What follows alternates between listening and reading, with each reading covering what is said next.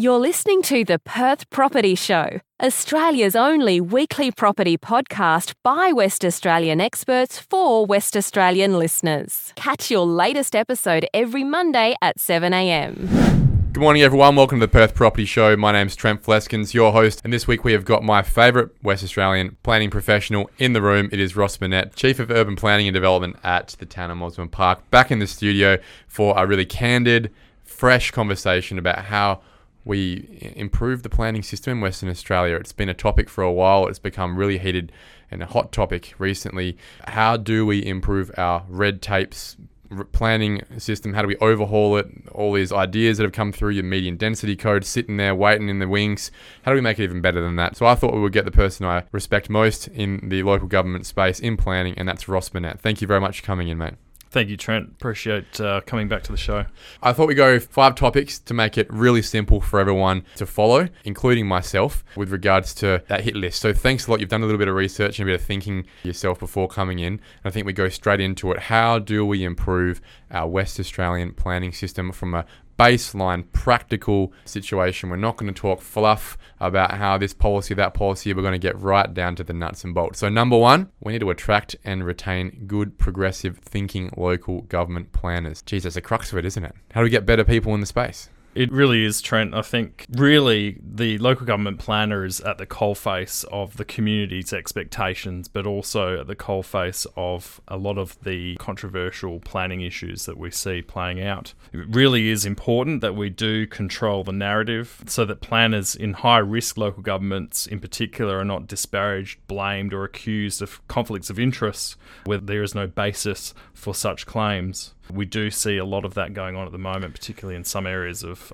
Perth. Well, it's pretty outrageous to think that anyone in the planning system, from a officer level all the way up to principal, would be engaging in anything that anyone could say is nefarious or corrupt or anything. I guess I can't imagine it. I'm on the coalface of it every day as a developer, and whilst I can get very frustrated with the lack of practical, pragmatic thinking with a lot of planning officers in local government, I still would never go as far as getting close to say that there's anything nefarious happening. They're doing their job the best they can. There's a lot of fear, I think, behind the decision making they're doing, fear for their job.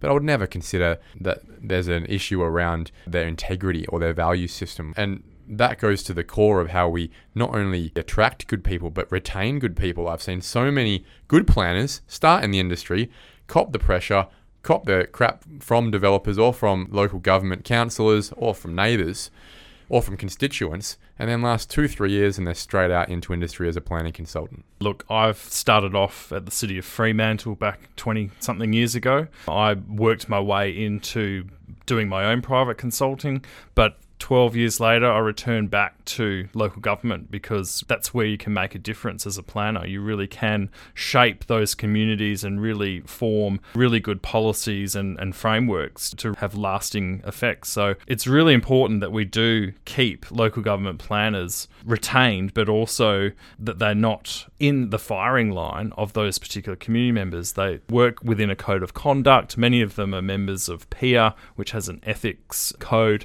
Those people need to be supported and they need to be encouraged to continue on working in local government. Can you understand from an industry point of view, whether it's developers or it's councillors or it's constituents, why there would be so much pressure or frustration with certain local governments and within those local governments, certain planning officers? Do you see it yourself and scratch your head sometimes as the difference in either quality or decision-making criteria that just makes it so frustrating and therefore the pressure piles on all the time? Yeah, look, there's definitely different streams of thinking with relation to how officers operate. From my perspective, I've gone through starting off as a local government planner and then spent quite a number of years on the other side of the fence, gaining that commercial acumen and understanding what it means to have a 3-month delay, what that means to the bottom line of a project. I've found that really does help me as a local government leader to really understand that unnecessary red tape or bureaucracy can have a massive impact. Absolutely. And empathy is what you said you're talking to there, is empathy for those greedy developers, for example. Because I think we're always trying to make a difference. We're always trying to make an impact in our society, provide better housing, provide better services, provide warehouses, whatever it is we're trying to do. All of us are all trying to be our best form and make an impact. Do you think one of the factors might be also maybe a lack of opportunity for progression? Do you see that as being a reason people move out of local government? Is it money? Is it an ability to make an impact? Are there enough opportunities? We obviously have a new generation of young planners coming through. There's an appetite to be doing more exciting and innovative type work. And I guess in local government, particularly in a small local government like where I work at Town of Mosman Park, there may be a perception that there's limits in terms of what you can learn and what you can actually achieve. But in our small local government, we're progressing a major strategic planning reform through that particular area. And they really can have that impact. It's just that the risks that are involved in having their names disparaged through the media or being targeted by particular groups accused of corruption or doing the wrong thing, it really doesn't make it that attractive for them to stay. If you're in planning, you're probably not doing it for the money, right? There are other jobs you could be doing in property that would pay more, for starters, if you love property. But more to the point, you don't do any job to come to work every day feeling like there's a target on your back, whether it's from the councillors or from developers or from constituents. I really do empathise, whilst a lot of planning officers do frustrate me, just as many that I am very impressed with. It's not a job that I think I could put up with every day. There's just a lot of pressure, time frames, understaffed like the rest of us. How do we improve it? We can bring up the problems, but how do we actually solve this problem of attracting and retaining, bringing people out of practice and back into local government, or keeping the good ones in local government so that one day they've got your position, for example? I think that is the core of the challenge. I don't particularly have the answer. All I can say is that really to retain the right staff, it is about encouraging and building those particular planning officers to grow and to keep learning and to see them really flourish in terms of building their skills, I guess, in things like community engagement, becoming leaders themselves, and maybe they will move and grow into other positions at state or even in the private sector. But at least they have that foundation of understanding what a community expects, what it is to do the real nitty-gritty of what planning officers do.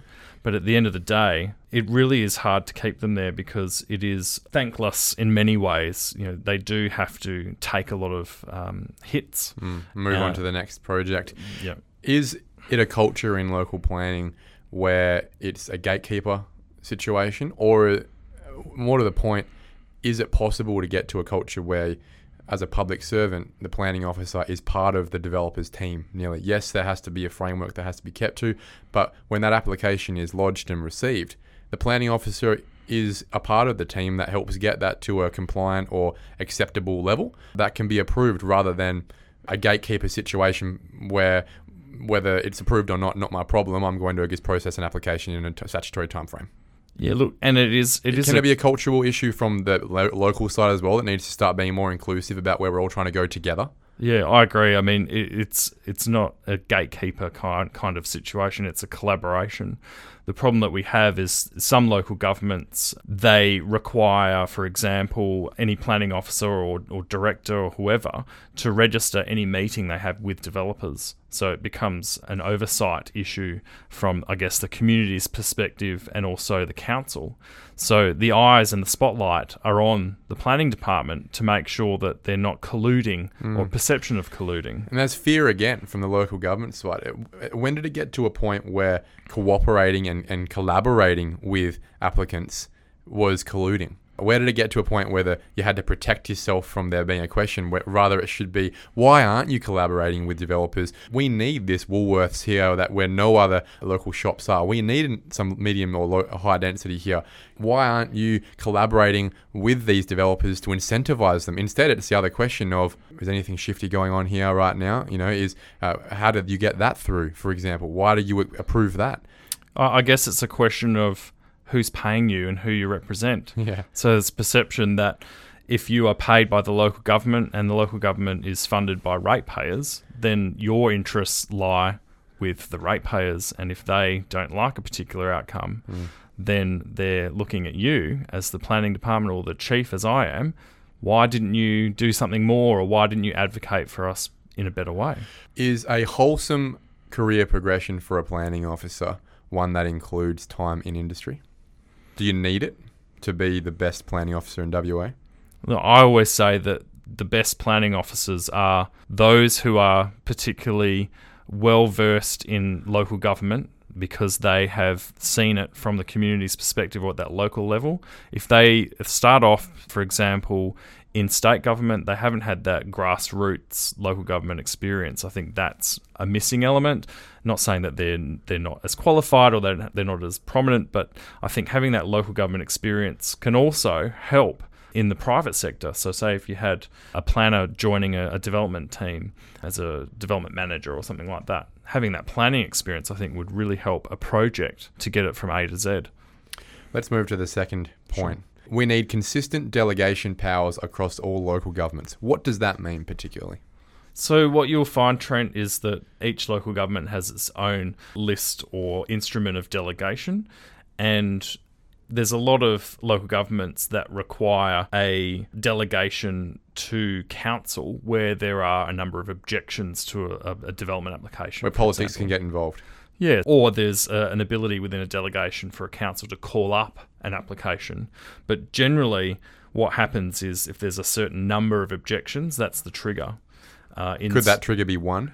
Yes, so it is in many of the Western Suburbs councils, for example, and that means that just one person with a valid objection, and there's obviously parameters around that, means that the application ends up in the political space. What about if it's not fully compliant? Are there situations where some city planning teams have an ability to use delegation over and above XYZ because it generally fits within guidelines, and others have no delegation abilities if one thing doesn't comply, like some setback, for example? That's right. So the different instruments delegation, different local governments will prescribe what it is that can be delegated down through the CEO, down to the director, etc., and so on and so forth. What's an example? Give us one that you see all the time that really is a problem that should be sorted straight away. Having one objection to any DA does cause problems because if it's, say, for example, a setback variation, the valid objection of bulk and scale is often used, and that is valid.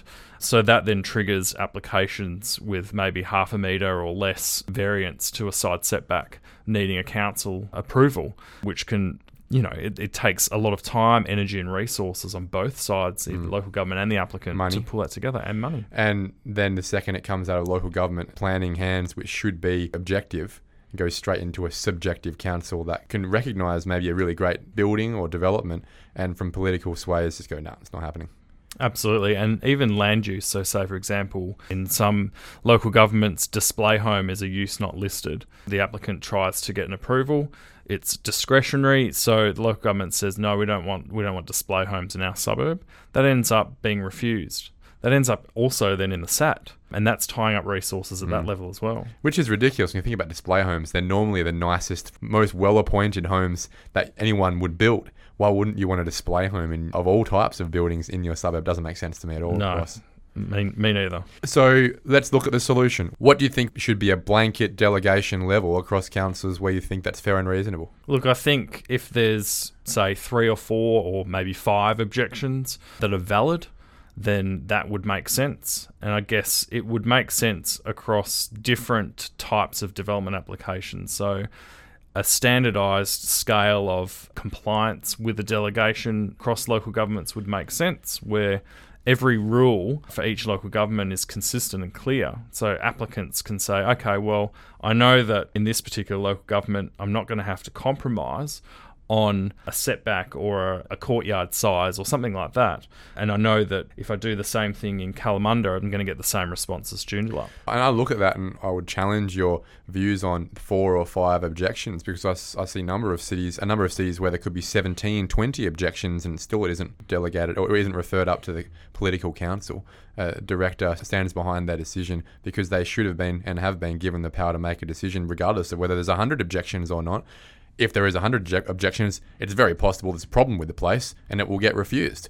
But I would have thought that you guys have been employed based on your experience, and this is a real issue that has been brought up by John Kerry with regards to qualifications of councillors. Most of the decisions they make these days are planning decisions and have absolutely zero planning qualifications. So when it becomes superheated, a certain development application, suddenly the best thing to do is take it out of the professionals' hands and put them in councillors' hands who one guy might be a doctor. Nothing to do with planning.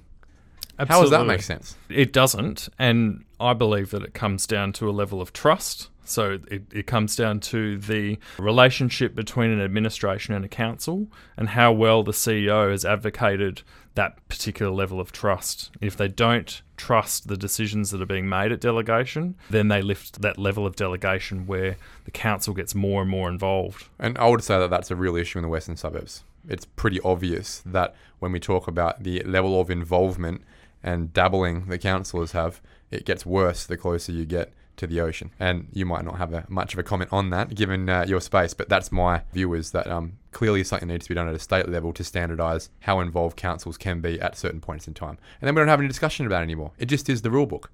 There is one rule book and there aren't 30 rule books for us all to figure out.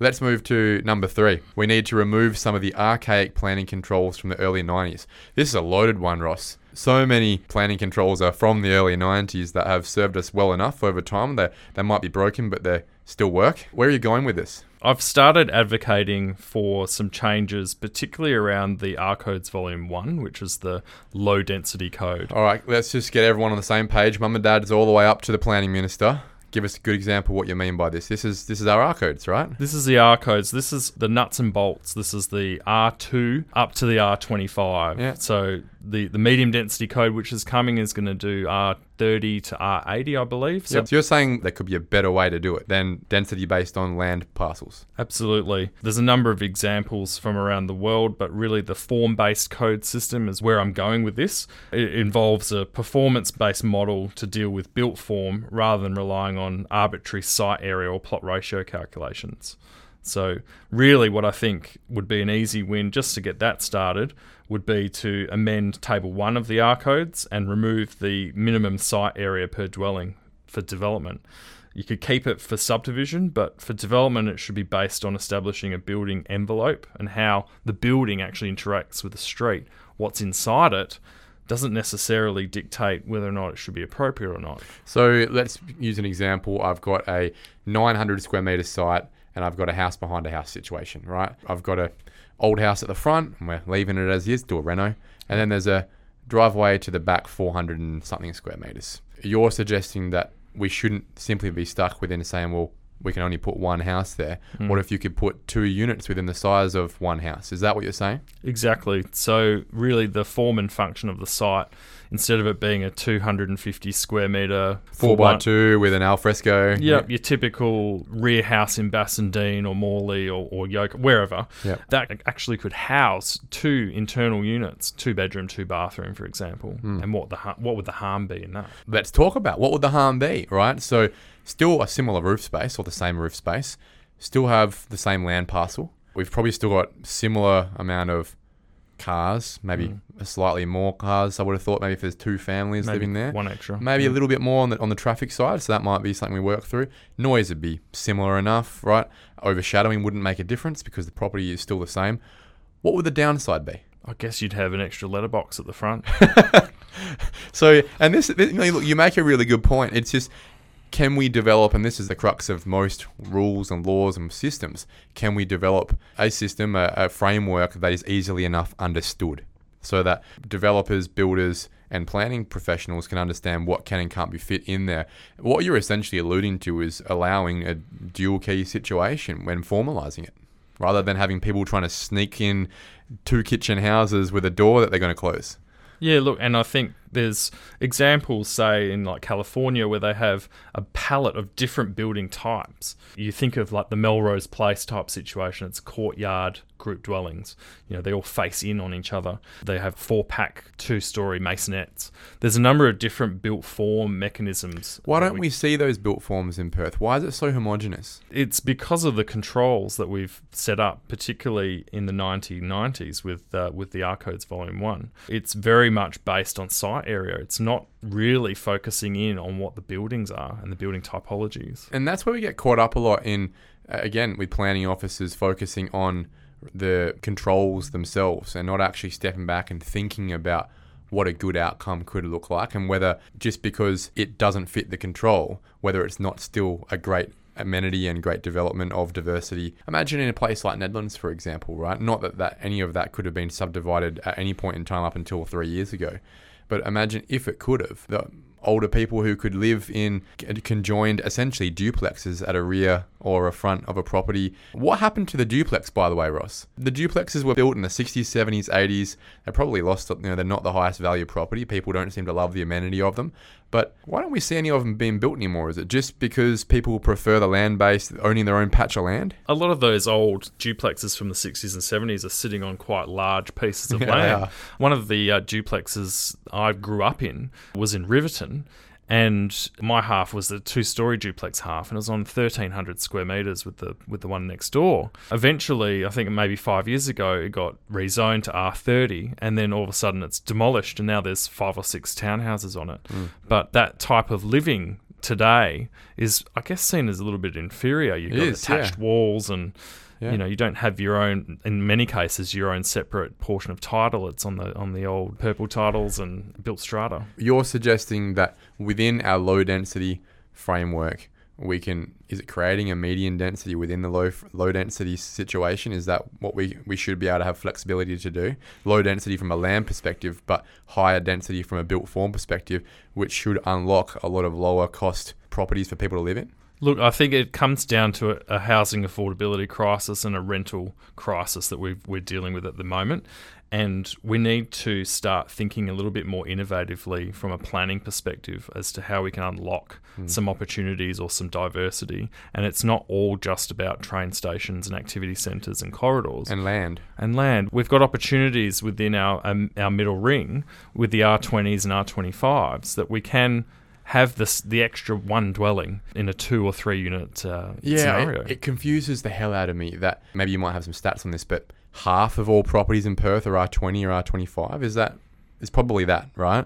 And so many of them, if they're R20, are 820 square metres or something like that.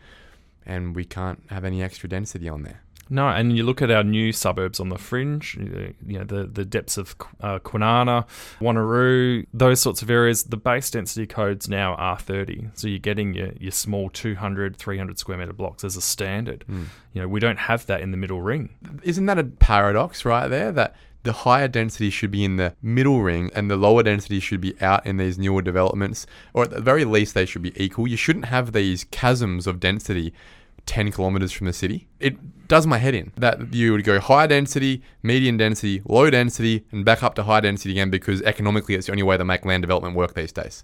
Absolutely, I agree. There's a term called transecting, and it's supposed to go like a transition of density from your centre or your corridor, and then transitioning out as you go further away from that high density node or corridor. So what it means is you should have all the concentration, Stirling Highway, for example, and then as you get to the river, it should be the lowest form of density. And in between, it should be the middle ground. So I'm not sure, in terms of metropolitan planning, we're not really seeing it play out that way. We're seeing much higher density on these fringe suburbs now, but they're still concentrating the density around the transit and the activity centres. Bit of a mismatch. We need to do something in the middle ring. There's so many suburbs that I can think of. For example, in the north, it would be your Dianellas, your Careens, your Gwelups, Duncraigs for the most part. Most of the city of Joondalup, for example, they're all R20 with a little bit of R40. And the opportunity, the backyards there. And no one's forcing this development. It only happens at the curve of opportunity, right? If someone doesn't want to develop their house, no one's ever going to make them. But the amount of inquiry I get from people in, East Craigie, who have got 800 square metres on an R20 site, see the guy 500 metres away subdivide their property west of Eddystone Ave, but he can't because he's R20 and 800 square metres. Perfectly big enough backyard to do it, just won't get an approval for it. Whose amenity is reduced because he would have put a house at the back of his on the east side of Craigie, whereas 5 kilometres further out in Tapping, they've got 3 houses on that block. Exactly. Insanity, man. And as long as they're putting the trees in and retaining some of the old trees and maintaining that amenity that's still there, then why not? Let's look at number 4. And this one's very specific to the local governments, right? But again, an opportunity to help with the outcomes from statutory timeframes. I see a lot more deferrals these days, Ross, than I used to. Frustrates the hell out of me. And the opportunity to defer a DA or a subdivision application, the cities will take it. Resource sharing combining smaller local government planning departments. We see local governments that share libraries. Why can't we do it with planning teams? And this does come from Minister Carey in terms of his local government reforms, is really to seek better resource sharing, and it's done well in the local governments in the country where they really don't have a choice or they can't resource particular roles. What we're finding now, even in Mosman Park, it's been 3 rounds of trying to get a planning officer. I've seen you advertise on LinkedIn often. I would have thought people would be pretty keen to work in a place like Mosman Park. It's a pretty nice part of the world. It's a lovely place. If you come to our office, you can look down the river. A good boss. A good boss.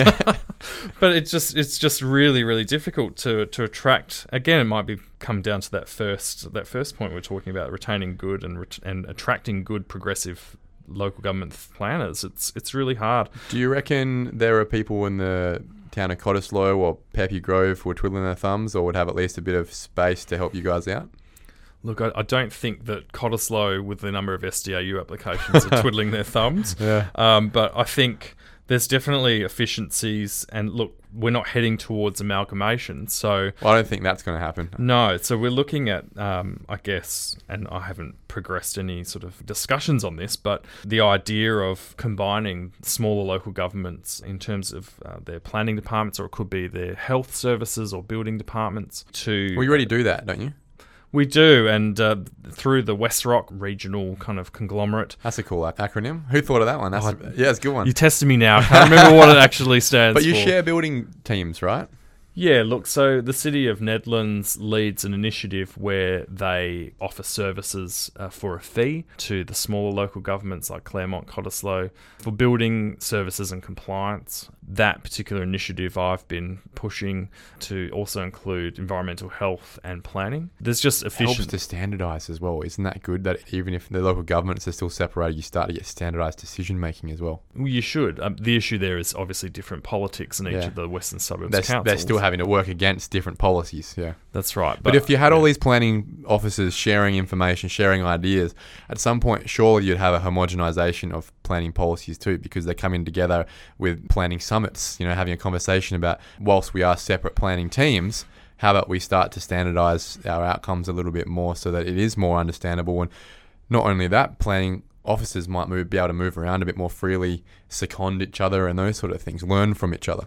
Yeah, look, and I think that's also another thing that we are looking at, particularly through the Local Government Planners Association, is that resource sharing and being able to second planners and attract different thinking and really get some good ideas happening and some consistency. Well, I think that's something that should definitely be pushed because we all obviously have issues with good staff at the moment. Let's look at number 5, transparency in the exercise of and use of discretion by decision makers. This is another loaded gun, mate. Like, discretion is huge these days when we have such a tough framework to work with as developers, for example. It's such an efficient market as well that, a little secret from our side is it's nearly not profitable to develop something within the framework.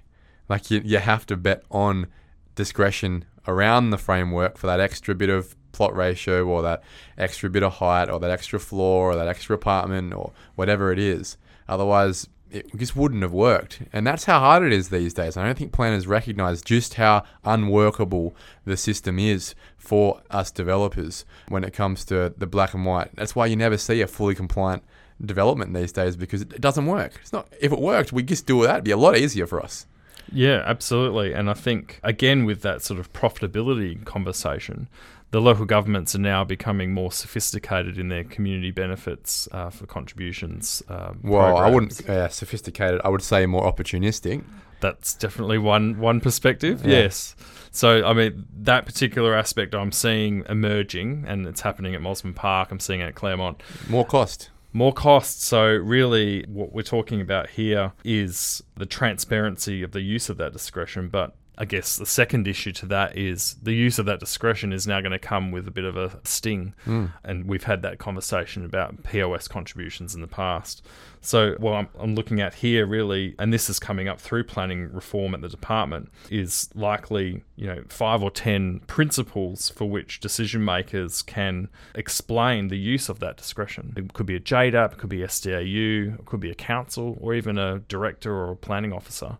what is it that consists of the reasoning for a decision to be? So qualitative criteria or guidelines to allow planners, at whatever level they're at, to make pragmatic, rational decisions that sit slightly outside of frameworks, because frameworks can never be perfect. As you've just explained and gone through with Volume 1, there's always ways to improve around. There's always individual situations. There's always holistic outcomes that you're never going to be able to capture properly in a framework, right? But if you can have guidelines that sit around that framework that allows for discretion to make holistically positive outcomes from planning level all the way up to SDAU, state level, why not empower these people to give them a bit more confidence? Because it seems like even the JDAP's getting more and more political because they're scared as well. They're scared they're going to get sued at the Supreme Court. There is no respect for that level anymore. And even from a constituent point of view, we have these levels of decision making to make non-political decisions, but then you can still have a local community body who wants to take the state to the Supreme Court because of a decision that we've empowered this person to make. If I was in that person's position, I'd be pretty scared to go and use discretion for positive outcomes as well. Yeah, look, and as a local government planner and leader, if there is something that's controversial and you know that the community doesn't like it, it makes it very difficult to put up a recommendation that's unpopular.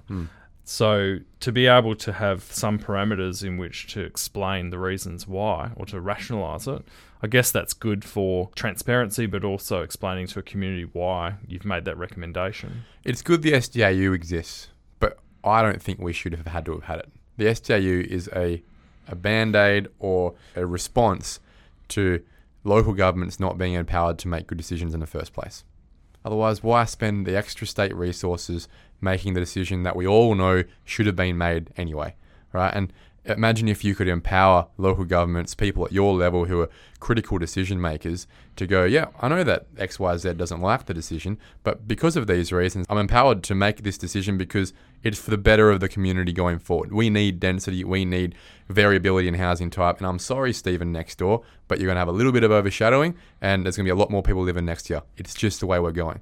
Without being scared you're going to lose your job. Yeah, and it certainly can be that threat, you know. I've been in situations where I've had to make hard recommendations that have been unpopular, which has resulted in a target on my back. And it's not a great feeling, and it really doesn't foster, I guess, or encourage wanting to stay in a local government for long term.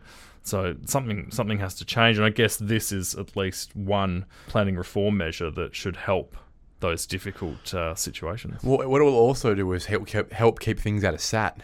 I mean, SAT is extremely time-consuming, extremely expensive. A lot of opponents to progress and development will like that because it's a deterrent for developers, for example, for pushing the boundaries on things. SAT's so expensive and so timely that sometimes you just don't bother. But if it's something that's for the betterment of society, or it's in a small way, just a good project, there should be ways for pragmatic leaders within a local government to stand up, not be scared of losing their job, not be scared of a target at the back at the local IGA, and make a decision based on, even if it's not within a framework, within a guideline that allows them to be pragmatic and rational in a certain situation.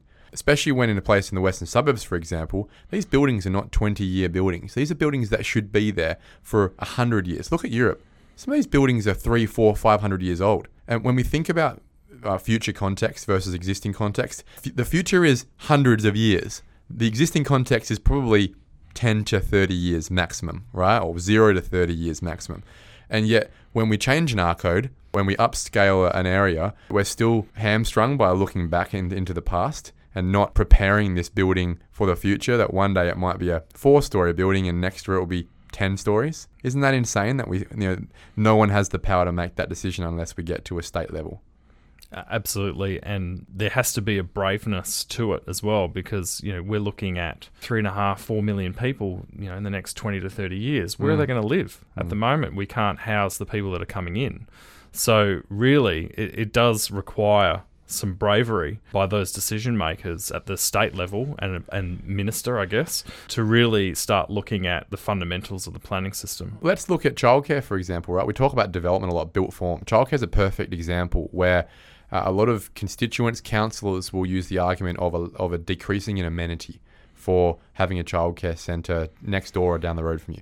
When childcare centres are an increase in amenity, they are a public service. However, people hide behind the idea of reduced amenity when what they really mean is perceived reduced value to their home. Childcare centres are a service we need. They're also the best neighbour you could have because there's no noise after 6 p.m. ever and on weekends. Always very clean. They're never working on their car at 11 p.m. at night on a Friday. Yeah, it's a perfect example where nearly every childcare developer in Perth goes through JDAP, being the state government service, because they know they'll never get it approved at a local government level because of the politics. Not only because they don't have faith in the councillors, but they also don't have faith in the backbone of the local planning team to actually recommend an approval where it should be approved in the first place. Isn't that insane that the majority of applications in the city of Joondalup for childcare have been recommended refusal, and the majority of those applications have been voted approved at the JDAP? That is very interesting. Right. I think, again, it comes back to that argument of the planning officers or whoever's making the recommendation being brave enough to go against the will of the community that they're perceived to be paid by and represent. Yeah. It's really, really difficult. But if there's this framework in which we can go, okay, well, we're going to recommend approval for this childcare centre, and here's the criteria, the 5 or 10 criteria. Here we are. This is why we've made this decision. We've weighed up the decision, and here's all the elements of it. There you go. In the same way that a JDAP has the discretion to do that, right? Exactly. So passing that discretion back down so we're not clogging up state resources to just get on with things. When at the end of the day, a good project will get approved at some level. It's just how far do you have to push it up the line and how much money and time do you have to spend to get there. When we talk about the theme of today's conversation is fixing the planning system, that has to be the theme, right? Providing more delegation, more decision-making ability to local levels to actually get on with progress, as long as the decision makers in the local levels are invested in the project in the first place and don't see themselves as gatekeepers, but rather a part of the team in the first place. Absolutely. It comes down to that collaboration and balancing the needs of the community, but also facilitating a process with the development industry that can see things getting processed within reasonable timeframes and there not being barriers being put in their way unnecessarily. And this is a theme coming out from leaders in the industry, right? We heard from Nathan Blackburn last week. What was his recommendation? Make land development from a structure planning level all the way back years before you even see the dirt turned, much more streamlined, getting more confidence about where the new estate's going to be, where the resource is going to come from, what the costs are going to be, so that we can get on with it and provide this critical service. We all talk about a housing shortage, but no one wants to put their hand up and help. No one wants the shortage to be fixed in their backyard. Yeah, no worries. Go and put 3,000 more lots out past Yanchep. We're happy with that. That's not going to solve the problem for us long term. We can't keep doing that. We'll have Cole Dutton on next week from Stockland. I'm very interested to hear what he'll have to say about how we fix the planning space in Perth as well. Ross Minett, Chief of Urban Planning and Development at the Town of Mosman Park. I've really enjoyed this, mate. It's so refreshing to have candid conversations about planning with a local government planner. So thanks for the conversation. Thanks for the work you're doing trying to get Volume 1 upgraded. That's exciting. Hopefully we can keep refining the planning process, cutting red tape and delivering housing to a state that needs it. Thank you, Trent. Thank you for listening to another episode of the Perth Property Show. If you've only just joined the conversation, you can catch up by heading over to our website, perthpropertyshow.com.au, subscribing to the podcast, or joining our Facebook page. Don't forget to tune in next Monday at 7 a.m. for more expert insights, local analysis, and suburb spotlights. Happy hunting!